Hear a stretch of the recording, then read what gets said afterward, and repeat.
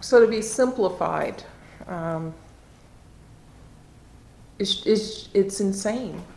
You know, you are now grouped to represent everything and to understand everything, and it to me it did not solve any problems of identifying blacks in this country.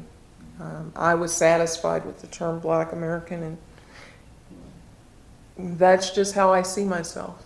Not saying that I deny being of African, ancestry, but we all are in that sense.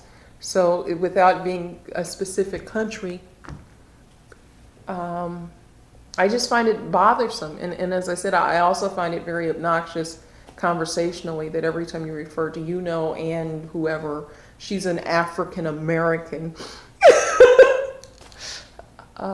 is a mouthful. Yeah. All right, we're going to stop now.